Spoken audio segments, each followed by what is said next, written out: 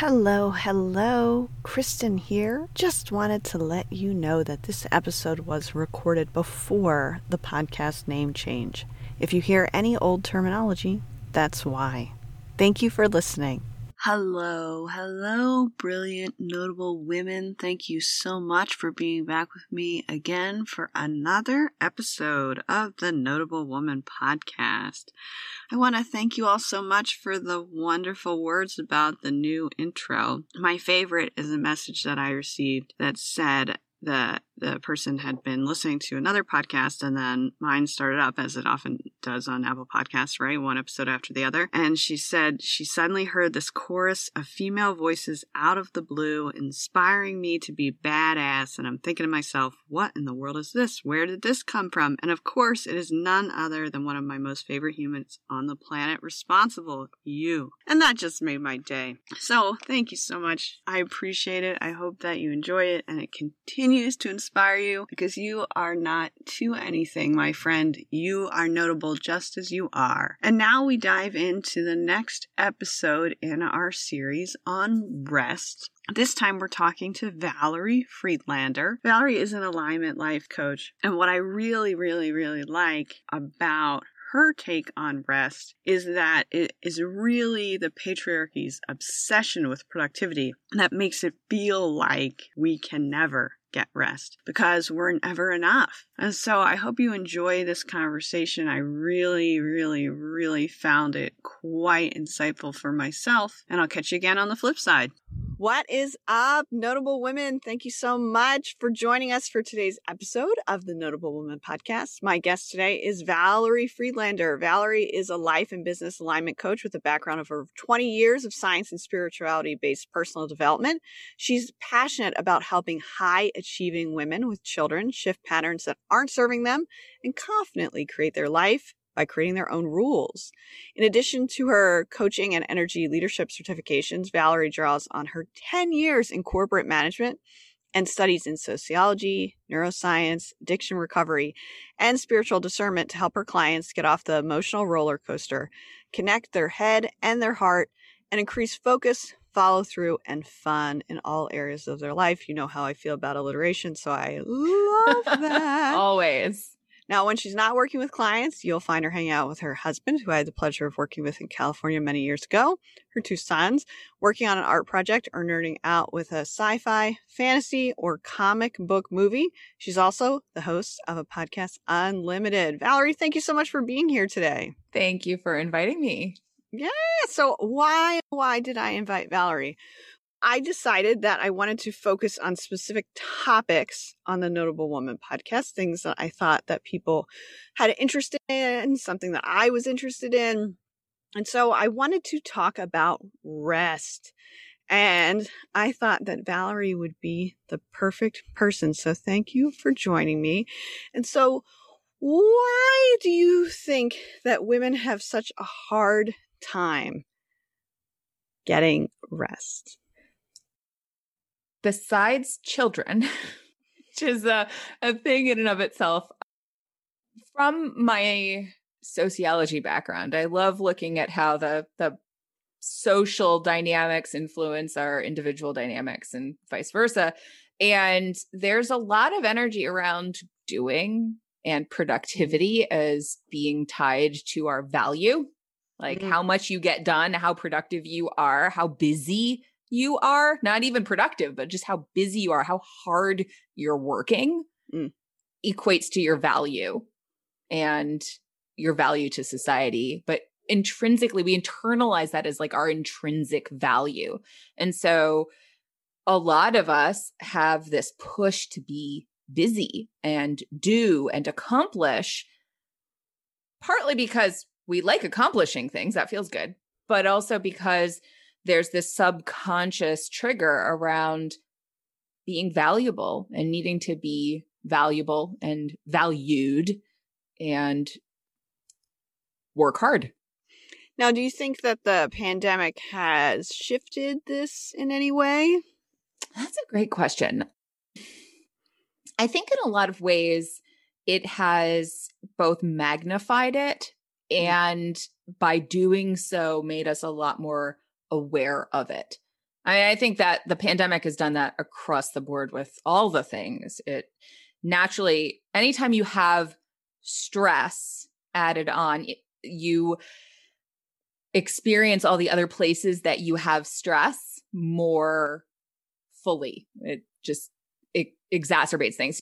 The idea of being hungry or tired, we tend to be a lot more reactive. It's because there's actual stress on our bodies that trigger all the other things. So something that you might have been a little annoyed about, but like you could totally show up to it in an intentional way, like your kid saying something or doing something that normally be like, all right, this is a teaching moment.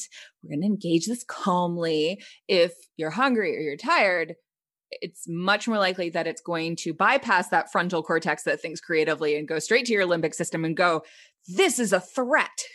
And then we show up in defensive mode or victim mode. And so I think the pandemic is such an immense amount of stress in so many different ways and areas that it naturally emphasizes all of the other things that are stressed, that aren't working well in our society, and not resting and working hard and being busy is one of them. For some, because they're like searching for things to be busy with because they don't have anything to be busy with. And others who are burning out with the amount of busy that they have, that they've infused their life with, and now throw in also being a co-teacher and having everybody on top of them and all of the things of caring for other people in the house without breaks, you start to see where, boundaries take on a whole new meaning and need a whole new exploration, including those self boundaries and boundaries around our time and our ability to rest. So many things from that made my brain go. Where do you want to go next? I know. One, I just want to bring up something I had heard so early in the pandemic, and it was an interview with Anderson Cooper and NYU professor, Stern professor Galloway is his name, last name. I don't know his first name. Scott Galloway.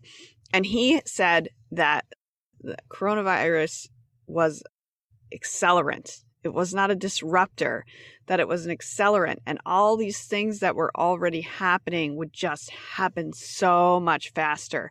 And I've really felt that to be true in so many ways, and that so many of the disparities that already existed just got fire added to gasoline, essentially, that was already there.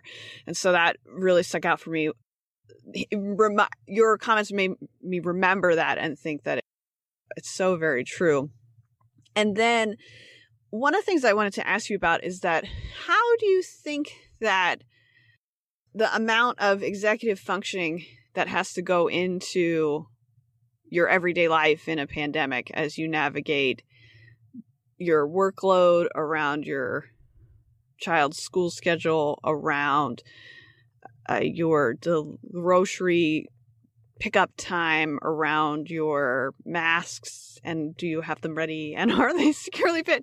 How do you feel like the executive functioning of all of that combines or compounds even to affect people's need for rest? It definitely does. The reason we like routines, we like habits so much, in part at least, is because it's easier when you have a habit. The part of our brain that is like the executive functioning part, the frontal cortex, the one that does all of the figuring things out and creative thinking and putting pieces together and making decisions, is the part that burns the most amount of energy. Anytime you're utilizing your frontal cortex, you're going to burn more energy. Our brain is designed to put as much as possible into the, and I'm forgetting the word, there's like a scientific word for this, but like the slower burning parts, the ones that don't need as much energy. So those more habitual parts, the autopilot parts. So anything that it can put there, it's going to put there. That is beneficial because it means that we can think faster on our feet. We can do things more quickly. We can get more things done. We can be more productive and efficient. That's the word I was looking for. Mm-hmm. Efficiency. It's one of my words and I totally forgot it. But it means that we can be more efficient energetically, biologically. It has a downside in that so much of what we think is subconscious. We think a lot of stuff, but that's only about, I think, like 5% of what we actually are thinking, like what our brain is actually doing. So a lot of my work often is helping people bring to consciousness some of those automatic patterns in terms of interaction with all areas of their life. In this case, because there are so many decisions to make with situations being so new, and the fact that some of them are life and death, and we're not even sure exactly which ones for a good part of this, because science is all learning new things and getting new information. And so we're waiting for new information. That waiting for information and the potential of it being a life or death decision puts a lot more pressure on the energy expended by our bodies. So it certainly impacts how much bandwidth we have. There's a term within the community that has chronic illness of spoons. I don't know if you're familiar with that, but like you only have so many spoons to give. And that I think is something that would be a beneficial thing for most of us to take on, is to recognize that we all only have so many spoons. We may have more spoons than other people or less spoons than other people, or at different times we may have different amounts of spoons because hormone cycles and things like that. But we need to know once we run out of spoons, we've run out of spoons. I was actually introduced to the concept of spoons and spoon theory with Julie Morgan-Lender in episode 2 of the Notable Woman podcast. There you go. Actually was just on episode 41 talking about her book that she just published. And so I think that's a great connection and something that makes me think about, because obviously there's a lot here around all of us being at this weird capacity that we've never been at before. And I have had long conversations with people, hours long, about things like, do I get my hair cut? Do I go to the dentist? Do I take my kids to the dentist? Am I a bad parent if I think that we should hold off on this annual cleaning because of XYZ? Is that neglect or something like that because I don't want them to die in a pandemic? So many complicated things where normally you just go to the dentist or you get a haircut or you go see your family member at Christmas or whatever holiday or someone's birthday, or you go to the baby shower or you go to the wedding, whatever. It's not this complicated where it's now. It's obviously very complicated, but these are the sort of questions that people with chronic illness have been facing for a really long time. Julie herself talked about in her episode, and she and I talked about this one-on-one, about in many ways, the pandemic helped limit the decisions that people in chronic illness used to have to make, where she used to have to think about, okay, I want to do something tonight. There's these 4 options available to me. This one has an elevator, but the parking is really far away. But this one, the parking is really close, but it's stairs. And she had to make decisions like that. Whereas now she had these 4 wonderful options that were all online, and she could go to any one, and she got to actually pick the one she wanted to go to instead of the one that was easiest and most accessible to her, which I thought was certainly an interesting point, and one that I would not have thought of myself. And that all makes me think back to the very first thing that you mentioned when we talked about how society tells us that we have to have a certain level of productivity which in many ways has not translated to productivity, but is translated to busyness, and that people are just busy for busyness's sake. And so what are your thoughts about how societal structures and systems keep us from getting rest? I think one part that you just said, there's a certain amount of productivity. Part of the issue there is that there isn't a defined amount of productivity. So it ties into that idea of what is perfect, right? How much is enough? Anytime you have like that idea of not enough, that lack mindset, as it were, there's this push to do more or be more, or this pressure and fear that leads us to do things that are not intentional things. They're not chosen things. They're not aligned necessarily with our real values. They're fear-based of trying to be enough, which is one of the reasons why I always recommend for people to define what enough actually is for them and take a look at, well, if you actually define enough in this context, what does that look like? How do you feel if you're enough? And what are you doing if you're doing enough? And how reasonable is it what you set out? Would you say this to another person, like to your friend, to your spouse? What does enough look like for somebody else in this? Because oftentimes we're going to that subconscious not enough, trying to fill a bucket that we haven't even decided what size it is. So it's just like pouring on the floor, basically, instead of filling a container. It's such a good metaphor. So we don't want to just be spray, just like with stress, like we don't want to just spray it everywhere. We want to actually focus it because it can be helpful if it's focused. Doing things is helpful. We don't want to not do things, but it needs to be focused and intentional. Like, I have this spoon, I'm going to use it here. I have this spoon, I'm going to use it here. Where we're choosing consciously and giving space for discernment, because that, as I mentioned, takes energy. I don't think we give very much recognition to discernment as also being part of the productivity process.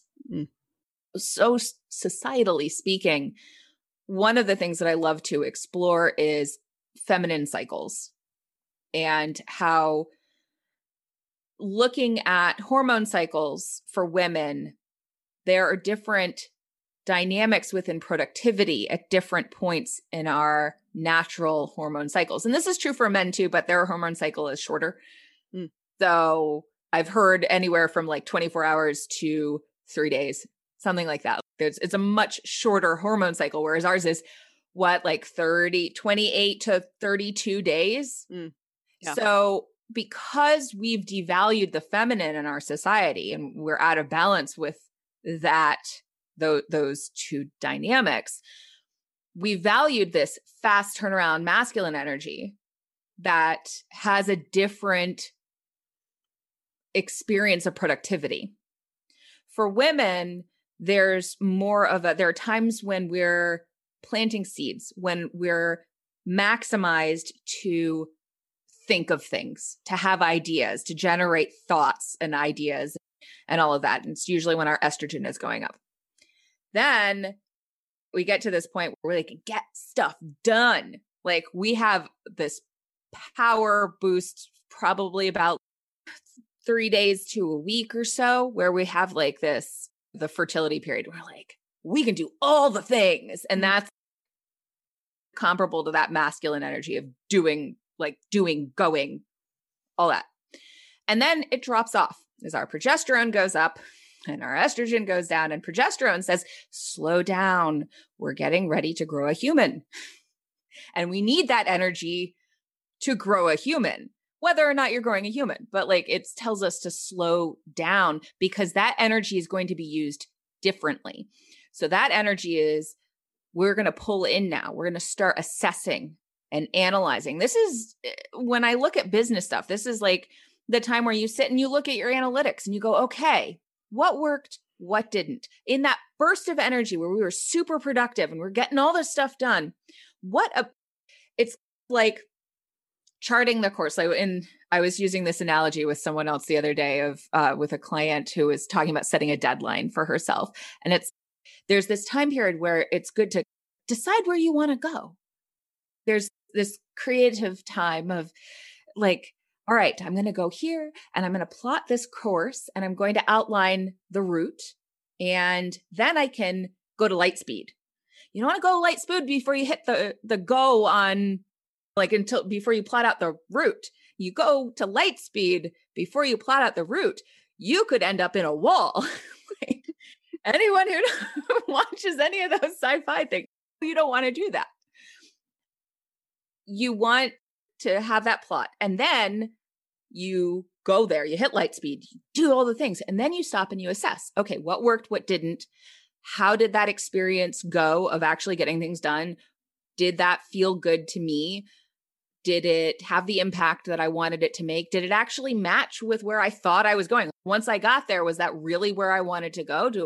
What about that would I want to change? And you do that assessing period.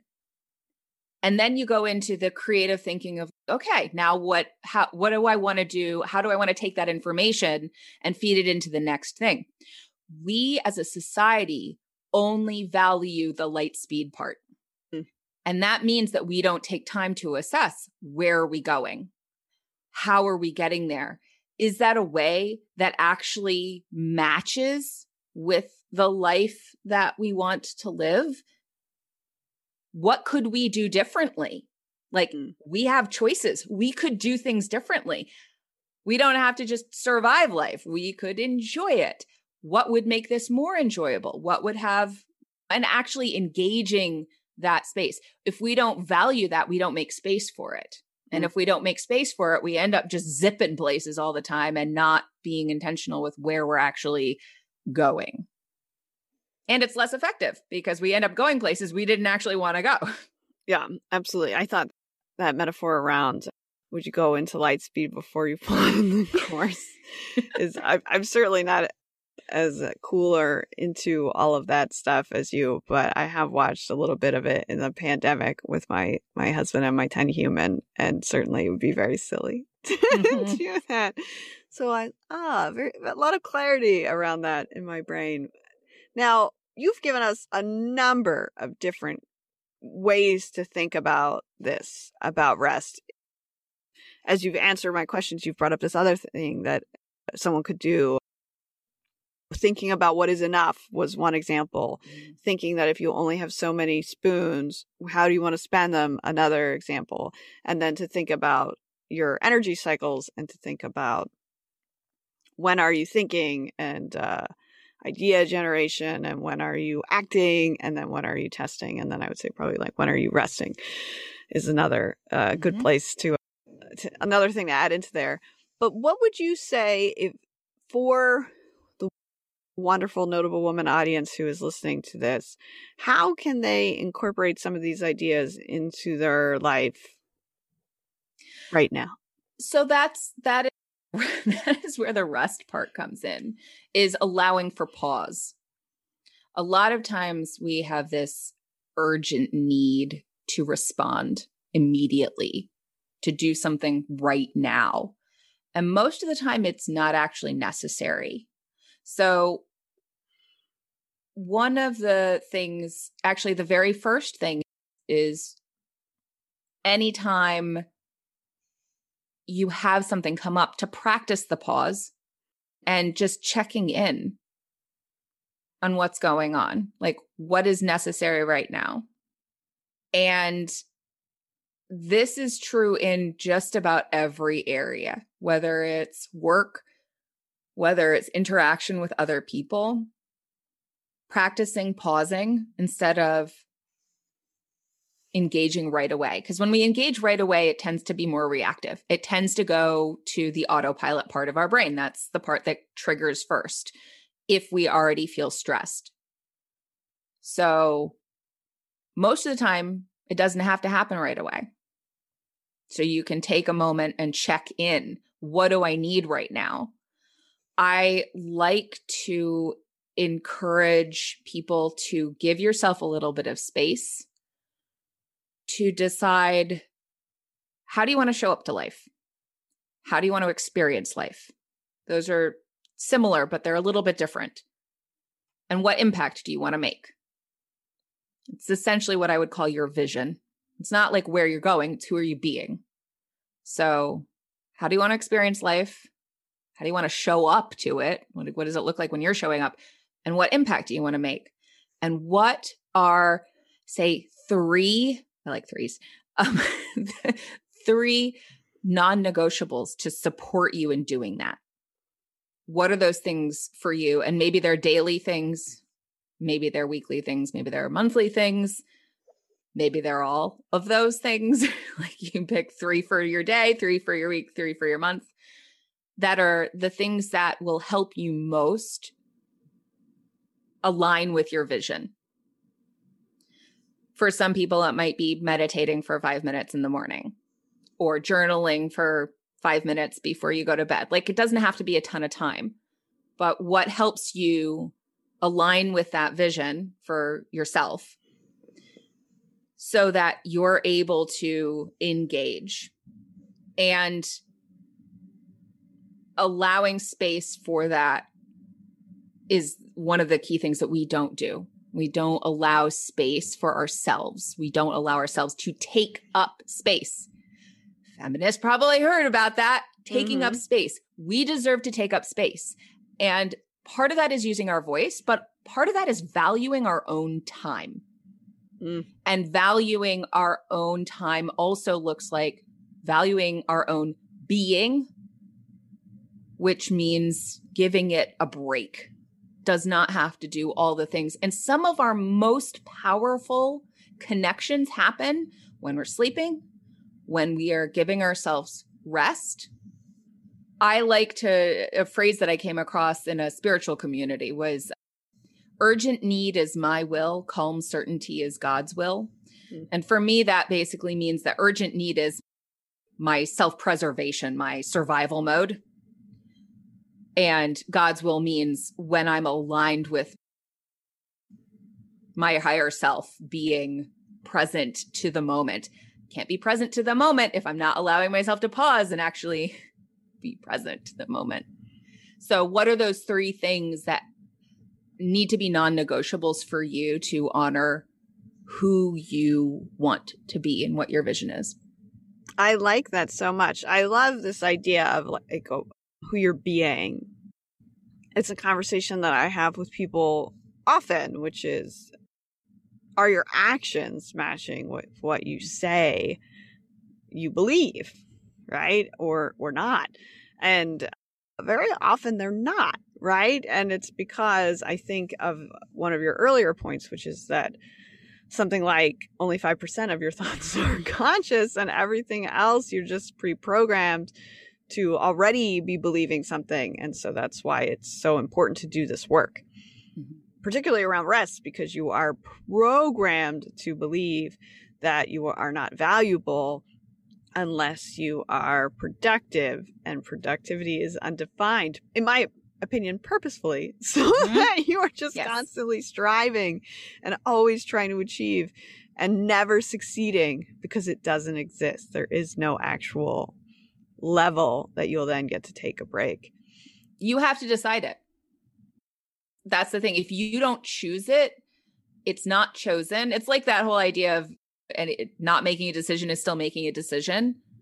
Not deciding what enough is deciding that there isn't enough ever, no matter what. Yeah. So you have to define what enough is. Otherwise, you're always going to be chasing enough. I like to think of like a horse that is dangling a carrot somebody's dangling a carrot in front of the horse to try and motivate the horse to move forward. And if the horse never gets the carrot, eventually the horse will die.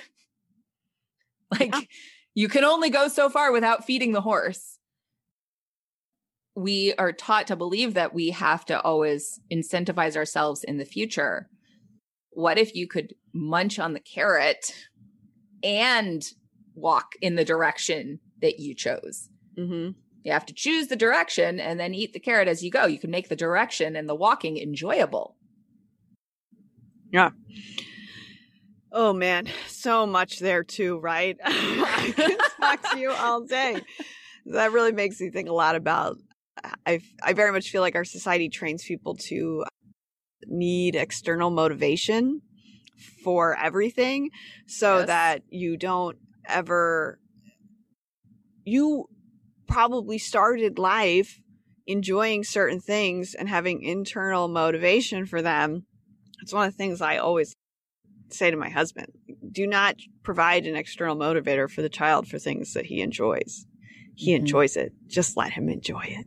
But you don't need to give him a cookie or I don't know, give him a snack or whatever, or let him play his game after. Like, he enjoys doing this. Just let him enjoy it, because we don't need to provide an external motivator for things that people already enjoy doing.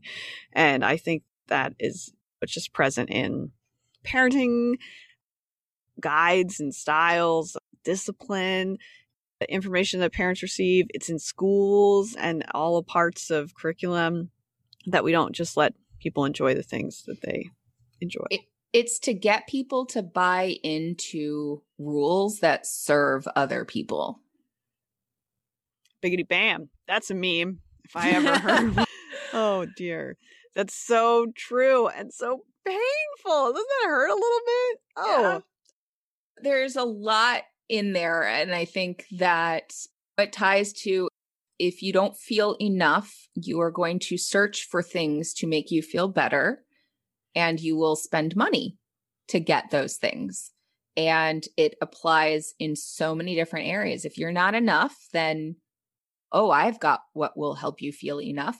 I think it's part of what plays into our various epidemics, like the opioid epidemic and the amount of depression that we have.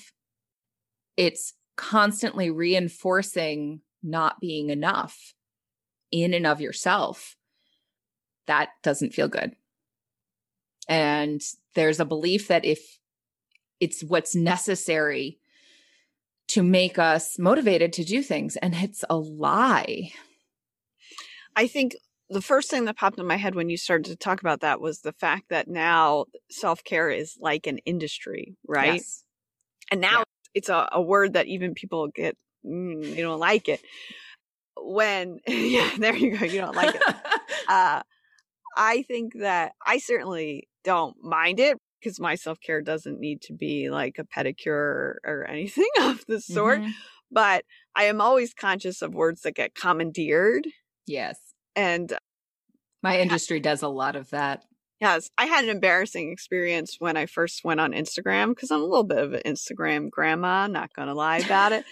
And when I first got on Instagram and I was doing hashtags, and I didn't do any hashtag research of any kind, which I do not recommend because of the story. And so I did hashtag something around feminism. And then I went to check and see how I was ranking on that hashtag. Was I showing up or anything? And it turns out that whole hashtag had been commandeered by anti-woman white supremacists. It was a whole Instagram feed of some of the most horrible, hateful things I'd ever seen. And I was terrified that I had accidentally used this hashtag, which was a normal phrase that didn't have anything to do with any of these things. But in Instagram, it was not used to talk about women empowerment. It was used to talk about anti-woman topics that are then also related to many other horrible things. And words can get commandeered. Self-care has definitely gotten commandeered as a topic. And I think that it's become an industry where you have to spend money so that you can take care of yourself, rather than just taking care of yourself. Yeah. I look at money as energy. And so it's an energetic exchange. And it's important, again, with the assessment part of, was that exchange equitable? Did I get the equal amount of energy back from what I spent? And how could I better spend that energy? Whether it's financial or time back to the spoons. How much do you have? And it's one of the reasons why I never liked well, just put it on your credit card or just invest more than you have. For some people, that's okay.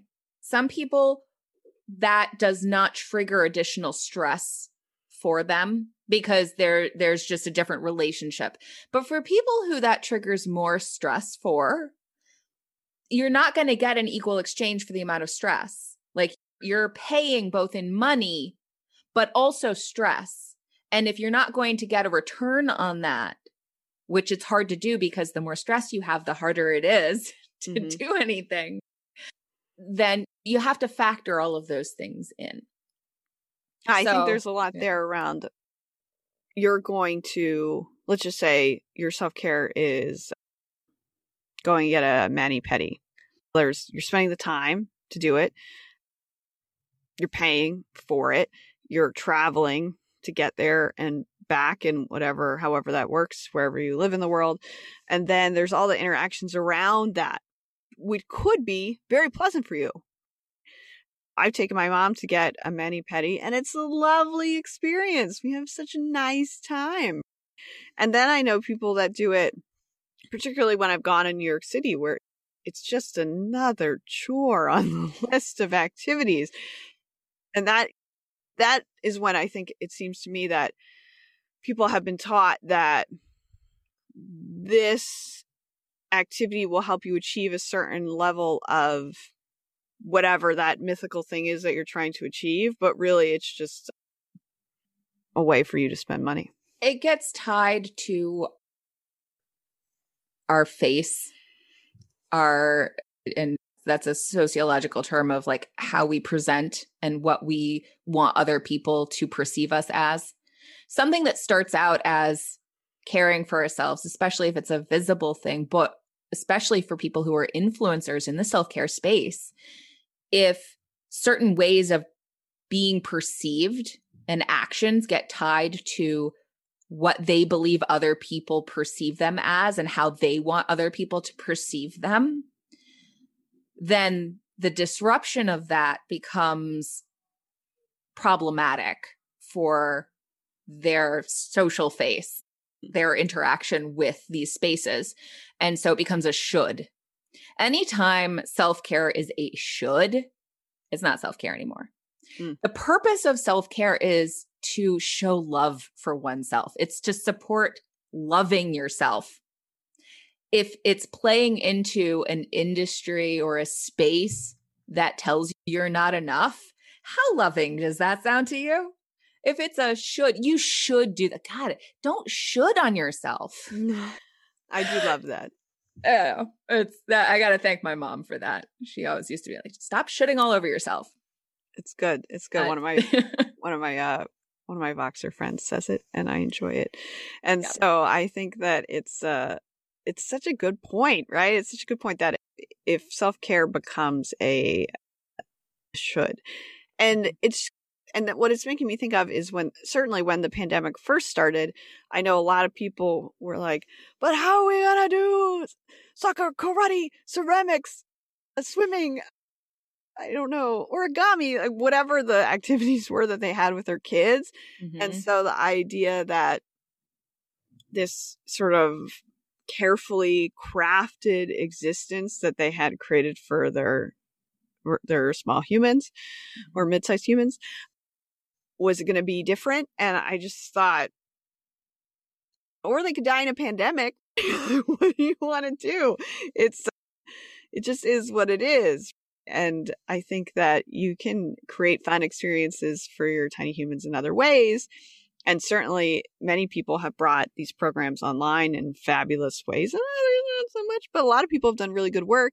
And the nice thing, like Julie mentioned, about things coming online is in many ways, it can be more equitable. It calls into question the purpose. What is the purpose of the activity? What is the purpose of the doing? Because our doings, oftentimes when they go into that autopilot part of our brain, and this is just what you do, And maybe it's because this is just what I do, or this is just what you do, a more socialized dynamic of this is what the people in my community do. This is what Americans do. If it goes into that space of this is just that face of this is just what you do, we lose a connection to why do we do that? What is the purpose of it? Is that a purpose that I agree with? Does that align with the person that I want to be in the world? And that's why I always say, going back to what you brought up before of what actions can we take, it's tapping into what actually is important. And that is, who do you want to be? What impact do you want to make? Because we're social creatures. So impact is part of that. Like, how do you want to impact other people? How do you want to experience life? And what are the things that you need to support that? It's just a basic way of checking in. Does this support that? How does this support that? What do I need to support that? And it may be a lot simpler than it's been built up to be. And when things get super disrupted and we have to be flexible, it gives us the opportunity to check in and go, okay, how do we discern what the things that we need to do are outside of the shoulds that our reactive brain, our survival brain will kick into gear that also takes in all these social dynamics? What actually is important? Amazing. Such good questions. I appreciate them so much. Now, if people listen to this and they just thought, oh my gosh, I am loving Valerie, how could they learn more about you and follow you? You can find me on my website, which is valeriefriedlander.com.